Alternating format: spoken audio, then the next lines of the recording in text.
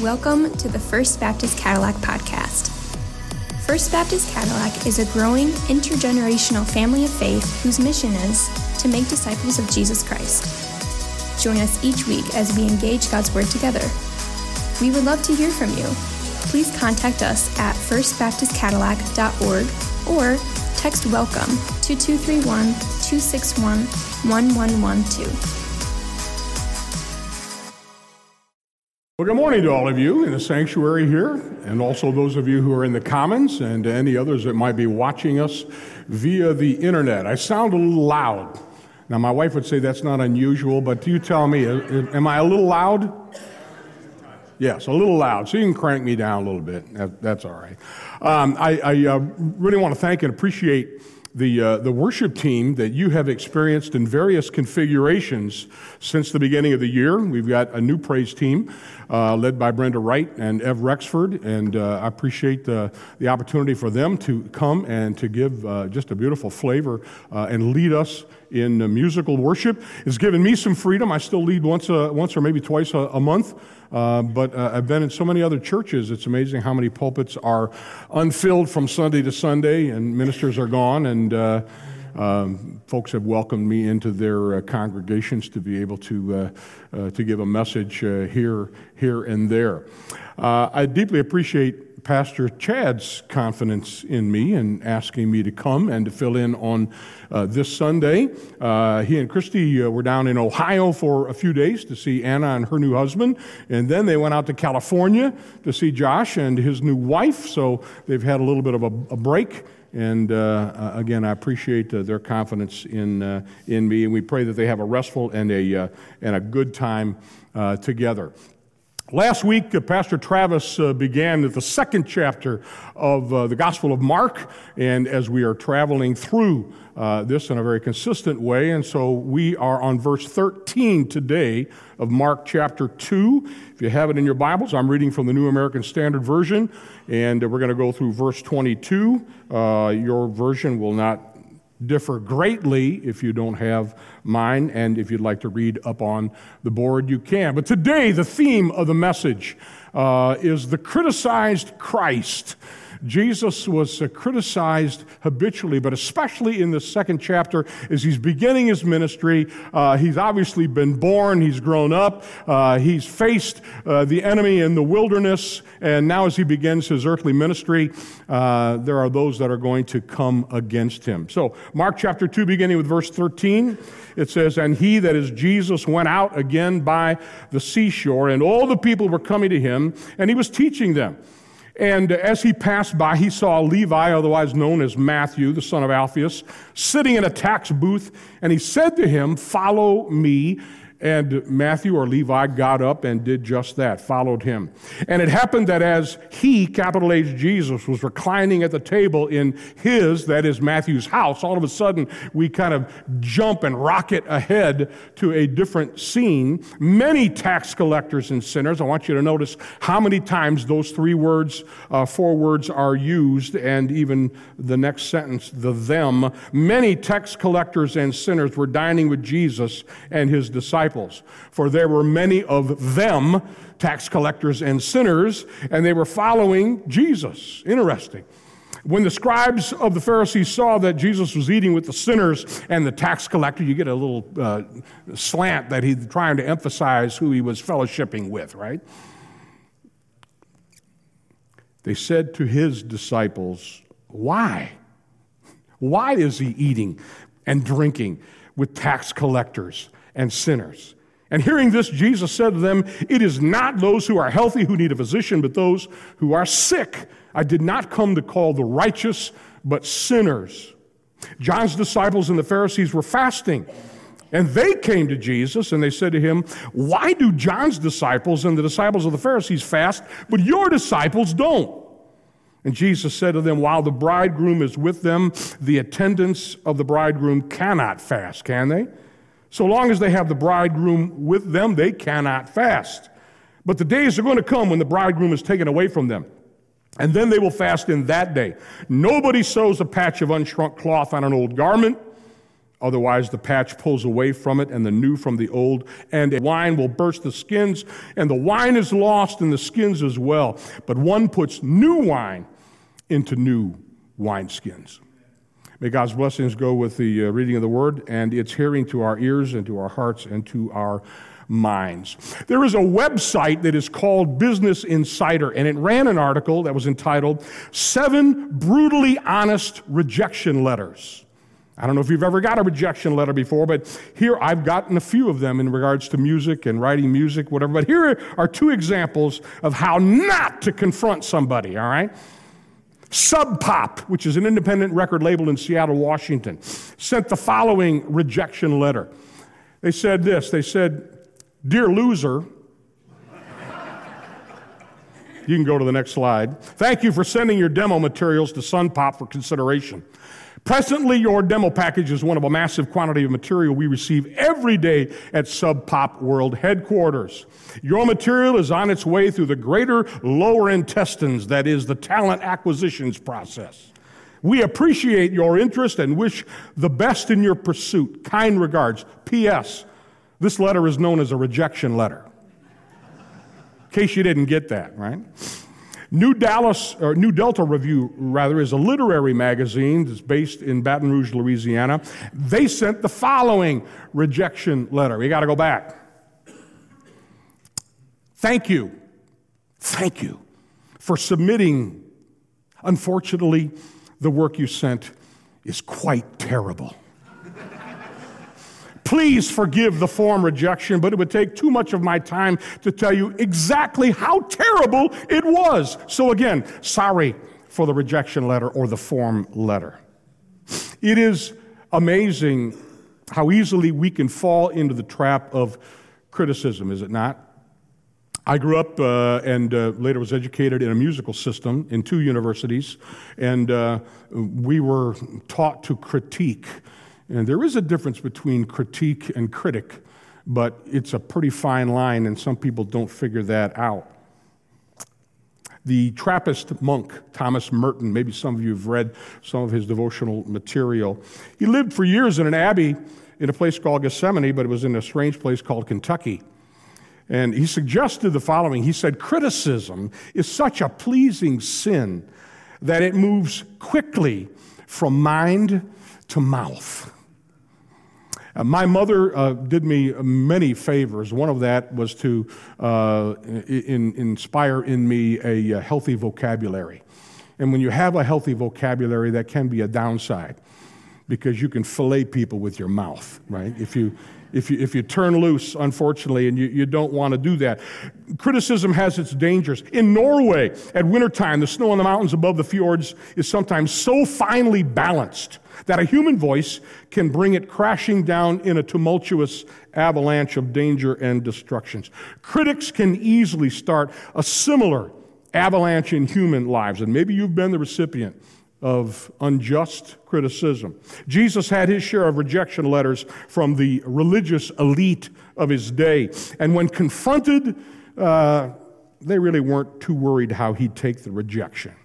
2nd chapter of Mark's gospel constantly sounds this dull note of criticism. And I want you to notice the areas where Jesus is criticized, because that's pretty important. Pastor Travis last week began with the paralytic in the very beginning of the 2nd chapter of Mark. He was lowered through the roof by his friends. You remember that story, even if you weren't here. And Jesus finds that his authority over sin, first of all, is criticized, all right? In verse 2, Jesus, it says, was speaking the word to them, those that were sitting around and watching this man be lowered through the roof. And you remember the religious upper muckety-muck were saying to themselves, they didn't even say it out loud, they were just saying to themselves, who is this guy? He said, thinks he can forgive sin. And Jesus, knowing what they were saying, responded to them. And Travis, in his translation, he said Jesus was preaching the word to them. And there's many translations that have that, but not to criticize Travis by any means, but the actual word there is speaking. not as is found in the King James and others, but that Jesus was speaking the word to them. It's the word used of just ordinary talking. Here, divine authority, isn't it a wonderful thing, is conversationalizing the gospel with people. Now, you probably had people like I've had, especially when it comes to talking about some aspect of morals or some aspect of biblical truth, that they'll say, don't preach to me. Stop preaching to me. And preaching is kind of a derogatory word in actuality. But I think here we're reminded that we need to rescue preaching from merely being a special activity in the pulpit or on the platform of the church to making it something that we do often when we open our mouths. Conversationalizing the good news of Jesus and God's love through Christ's sacrifice. Second chapter of Mark's gospel constantly sounds this dull note of criticism and is the beginning of a barrage of criticism aimed at the Christ. And as Pastor Travis called attention to one of those areas last week where Jesus is criticized, namely how he views sin, I want to continue to share a couple of other areas where Jesus is just pummeled with criticism and how we see that and how we see ourselves in the midst of that.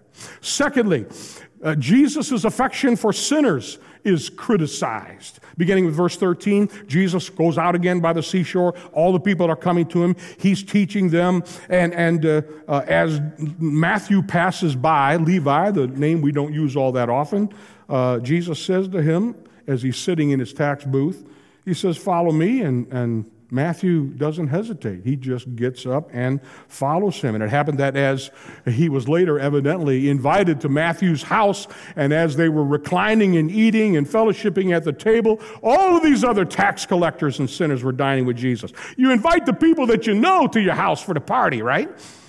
You don't go out to the highways and the hedges and say, "Hey, would you mind showing up at 313 South Simon Street for a little get-together, a little tete-a-tete, a little coffee and donuts?" You invite the people that you know. And Matthew was inviting the people that he knew. The fact that Jesus called Matthew at this moment is pretty extraordinary. We see in the Gospels that steadily the doors of the synagogue were shutting on Jesus. They were closing him out. So now he was open air preaching by the lakeside. Wasn't going to the church. He was in the fields. He was in the hills. He was in the mountains. He was on the seashore. How ironic is it not that the Son of God was banned from the very place that was regarded as the house of God? Matthew, he would have heard all that Jesus was doing in the neighborhood. He would be aware of those four ordinary fishermen who had chosen to follow Jesus. If you go to the next slide, Capernaum here go back if you would. You see, leave it there. You see Capernaum. My long-range clicker wasn't working too well. But Capernaum, way at the top, as it goes around by the Sea of Galilee, and as it cuts off down where it says the road to the south, Capernaum stood on the road that linked these two provinces together. Natural place for a tax collector to work and to live. It's been said that Judea is on the road to nowhere. Galilee is on the road to everywhere. Palestine, the land bridge between Europe and Africa. If you keep following down that dotted line over to the left to the road to the south, eventually it goes into Africa and it goes into Egypt. So it was a huge pathway. If you go to the next slide, the great road of the sea led from Damascus by the way of Galilee through Capernaum, down past Carmel, to the plain of Sharon, through Gaza, and on into Egypt. It was one of the great roads of the world. And in those days, you didn't have a choice between 75 and 69 and whatever else to go. There was one main road. Matthew was what the Romans called a publicanus, a tax collector. He worked for Herod Antipas, who governed Galilee, and Matthew would simply collect taxes from those who came and went from Galilee to the area governed by Philip. You can go to the next slide. You see the seaside place by Galilee. It was a seaport as well. Capernaum was one of the first towns to which a traveler came. Because of that, it was a customs center.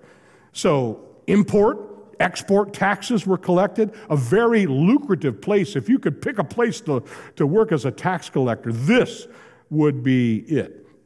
And so tax collectors in ancient times would pay their employer an agreed-upon annual sum. Actually, it wasn't all that agreed upon. The king, the province leader, whatever else, would just dictate, you're going to pay me this. And anything else that they could extort above and beyond that was theirs to keep. And since most tax collectors extorted large personal fortunes, they were among the most hated people in the community. And you can bet that Matthew was a well-hated man. But he also evidently was a man who had a hole in his bucket. He had a hole in his heart.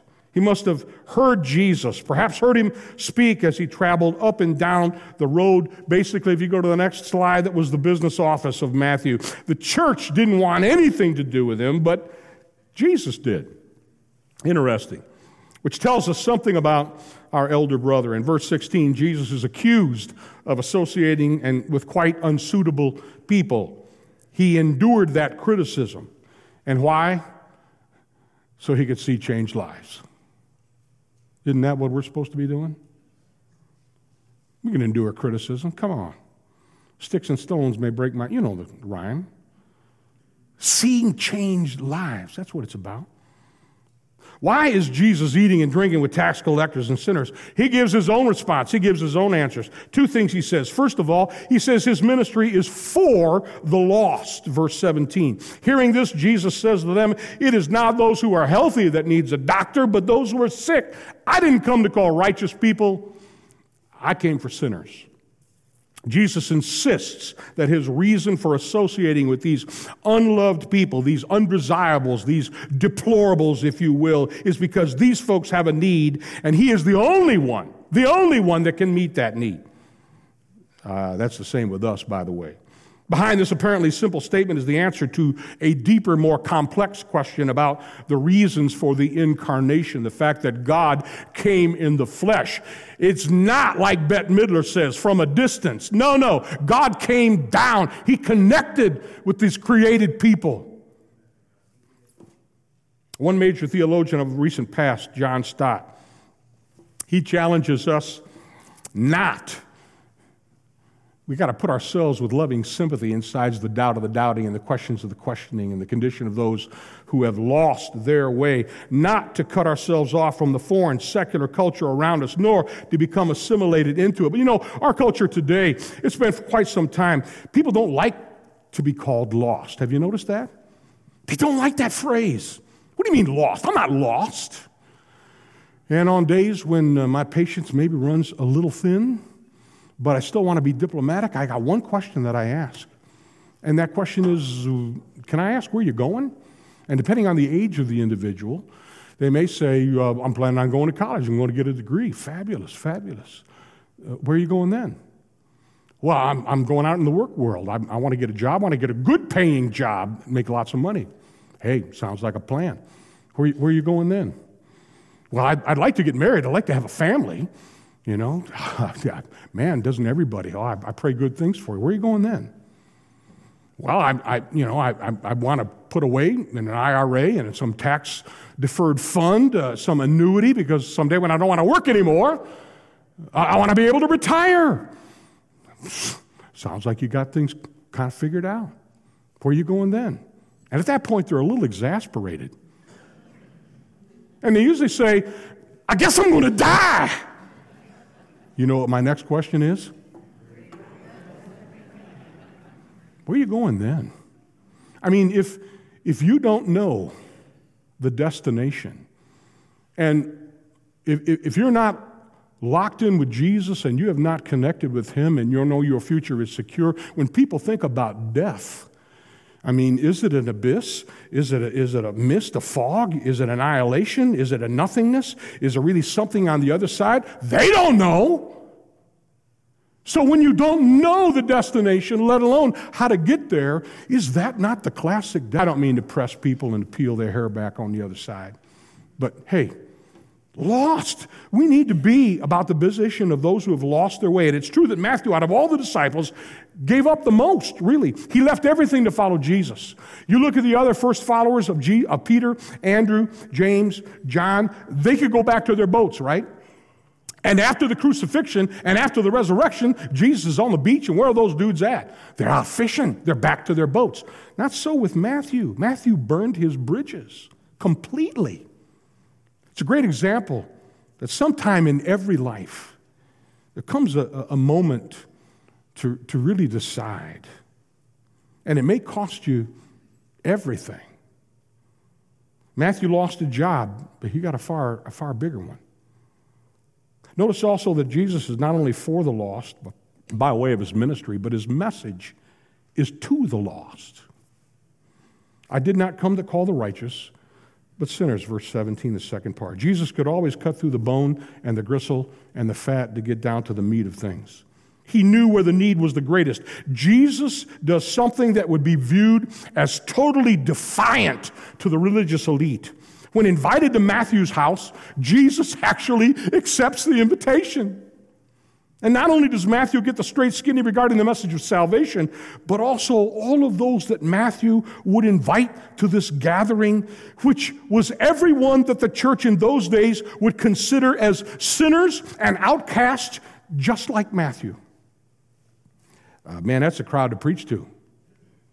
I think it's sad, very sad, when you look at the contrast between Jesus and the scribes and the Pharisees and the Orthodox folks of the day. Simply, they were not the kind of people whose company a sinner would have sought out. Not the kind of people. And we need to understand that the word sinner had a twofold understanding. Sometimes we forget the culture, or maybe we don't understand the culture of that day, but not to insult your intelligence, but maybe you have never thought about this. Sinner. It described the person who broke the moral law, for sure, but it also meant a person who didn't observe the scribal or the traditional or the sacramental law. You could say the cultural law. For example, what does that mean? It means that the one who committed adultery and the one who ate pork were both sinners. Same crime, basically, same punishment. The one who was guilty of theft and murder, and the one who didn't wash their hands the required number of times in the required way they were supposed to wash before they ate, both sinners, different crimes, same punishment. Both are sinners. I mean, you got to be squeaky clean to be able to fellowship with some of these high exalted mystic poobahs from the Jewish religion in that day. I got to scrub my own heart and ask the question, would someone who has broken not just the moral law, but has broken the cultural taboos of the church seek out my company? And would I be open to it if they did? Jesus says a doctor goes where they're needed. Healthy people don't need one. Sick people do. So I'm not any different. I'm going to spend time with those who are sick and need me the most. Now, you would be wrong if you took that as some kind of an arrogant statement. It wasn't that Jesus had no use for good people, because he said elsewhere that we shouldn't call anybody good, because the only one good was God himself. The point Jesus was making is that the one person for whom Jesus could do absolutely nothing is the person who thinks of themselves so good that they don't need anything done for them. And the one person for whom Jesus can do anything and everything is the person who is not only a sinner and knows it, but the one who longs for a cure. But the criticizing scribes and Pharisees would be like a doctor who rejected their Hippocratic oath. They were too afraid of what they believed to be the contagion of the sinner. They didn't want anything to do with them for fear that they would get infected by the disease. If there was a mask against sin, they'd be wearing a double mask.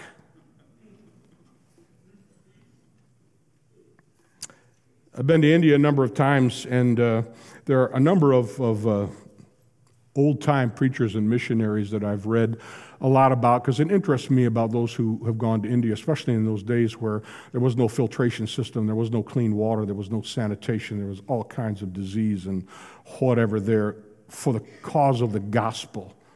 And one guy whose name was C.T. Studd, I don't know if you've ever heard of that name before, but in his day, he was like the LeBron James of cricket. Now, I know not many of you spend your Saturday afternoon looking for the cricket channel. But in India, I mean, they can tell you the names that, again, you can't even pronounce, let alone spell.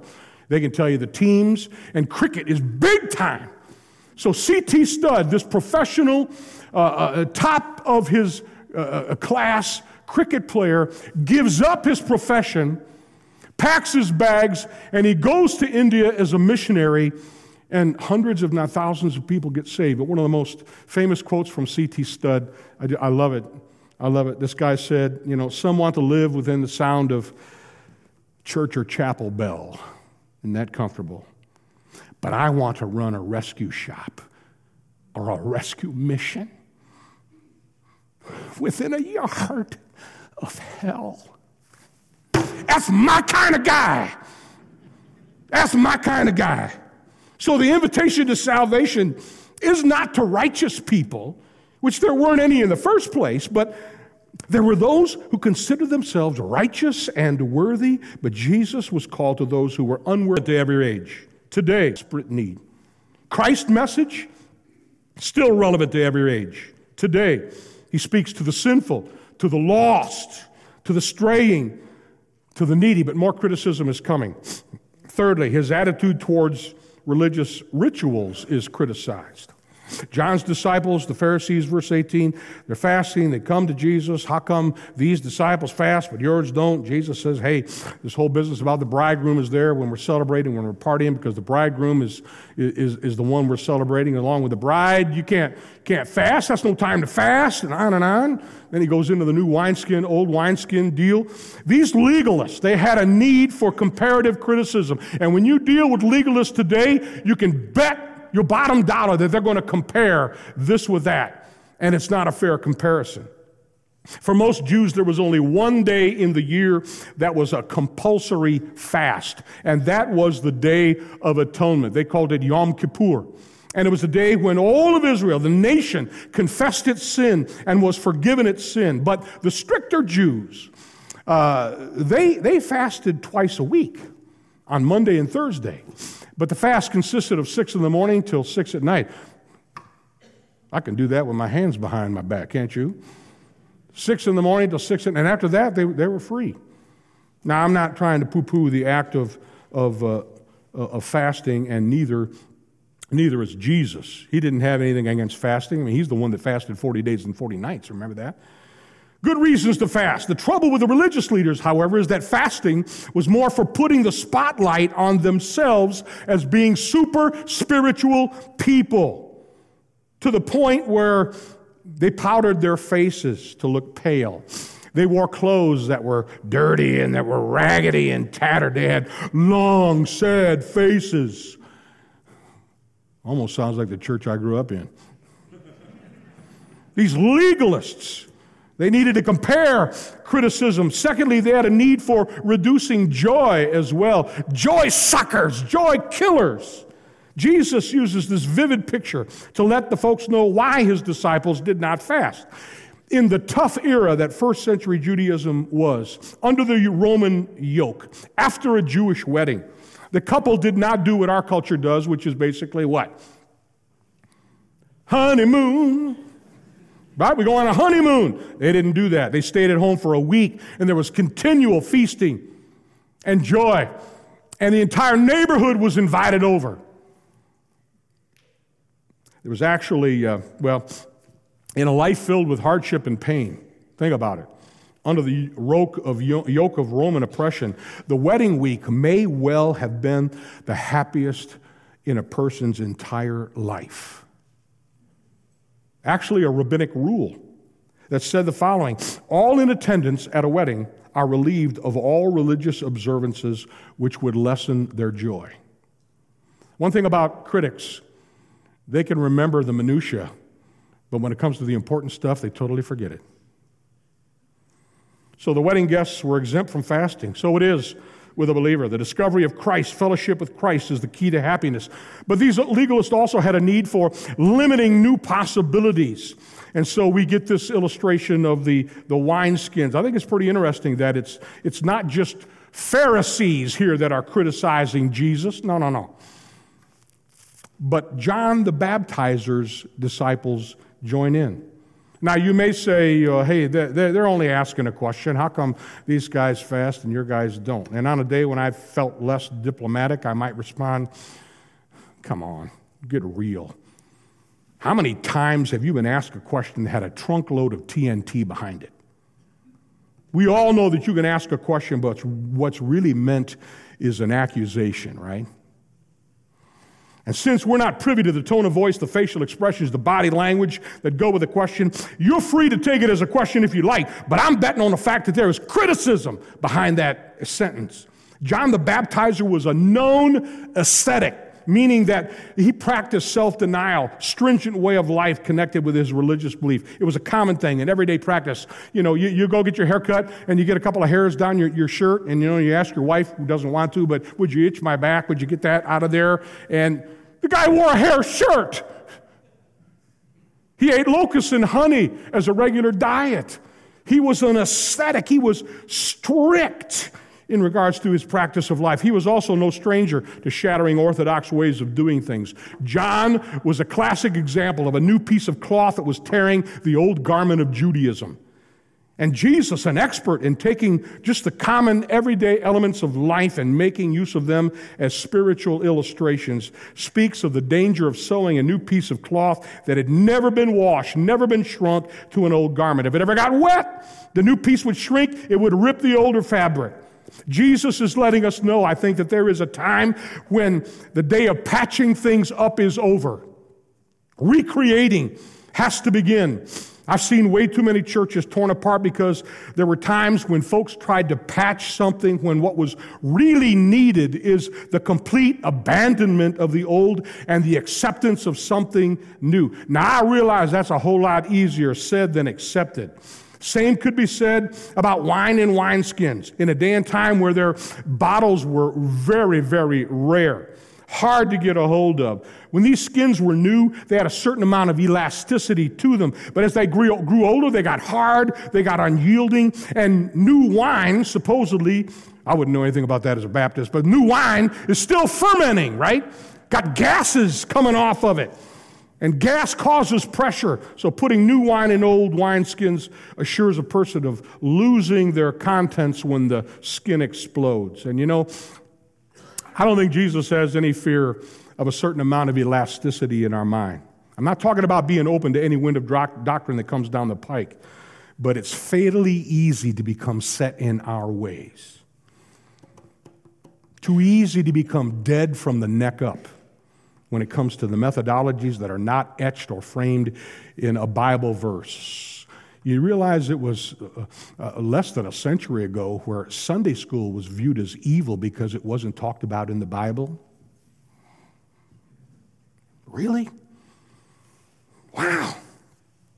Whether this program that once met a need, but now it really shouldn't continue, just because we had an event one time, does that mean it automatically is an annual event?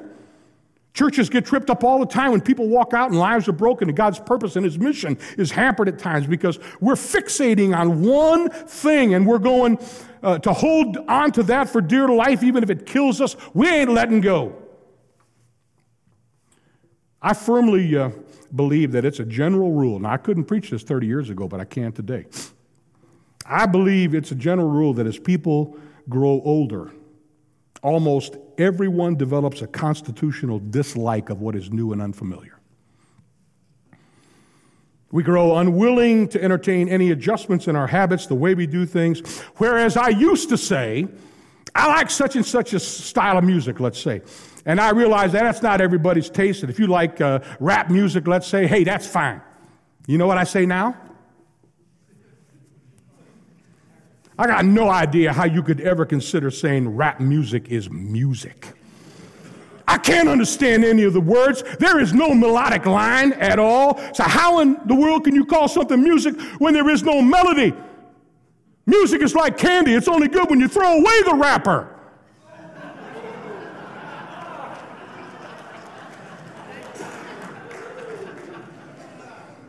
Now that's internally, right? But that's me. And let me just be real clear here. If you love rap music, because I know there's a lot of rap musicians or whatever else that the words are about Christ or about the gospel, about salvation. And I can't tell you that but the example is we get set in our ways. And I can't tell you that I'll ever like rap music. We get critical. Someone in a church meeting once said, now, if we do that, if we give this up, if we chuck that away and we take on this something new, where are we going? In the end, somebody had to say bluntly, the Christian has got no right to ask where he's going. Abraham, not knowing where he was going, God called him to walk by faith. Hebrews 11:21. By faith, Jacob, as he was dying, blessed each of the sons of Joseph and worshiped, leaning on the top of his staff, his walking stick, as he was dying. Somebody said, with the very breath of death on him, the old traveler still had his pilgrim staff in hand. He was still ready for the journey. To the end day, with the evening now upon him, he was still ready for the road. If we're really going to rise to the height of the Christian challenge, we got to retain an adventurous mind. We got to be open to new possibilities, or we'll get as crusty and as critical as those who criticize Jesus. If you've been following this Asbury revival that has come to a culmination and seeing that, if you read any of the books, I've read many of the books of the 1970 Asbury revival because I was alive and well at that point in time, and Taylor University had students that came and spoke about that. I said to myself as this came out, not that I am all wise or have a word of knowledge or can foretell the future, but I said to myself, let's wait and let's wait to see the critics crawl out from their holes. Because I watched many of those services as those young people were worshiping God, was praising Jesus, was thanking Him for His salvation, were repenting of their sins, were asking for forgiveness, were committing their life to a certain walk. Sure enough, people coming out on the internet and, oh, that's just emotionalism, oh, that's just this, that's just that. Critics. Christ never allowed the critics to keep him from being open to what God was doing. There comes a time to throw a tattered garment away. There comes a time when the old wineskin's got to be traded for a new one. And may God give us the grace and the discernment to know the difference. A few questions I'd ask you. Do you have an affection for broken, hurting people? Is it to the degree that you would give up any and every non-biblical taboo or opinion that you firmly own to see them healed?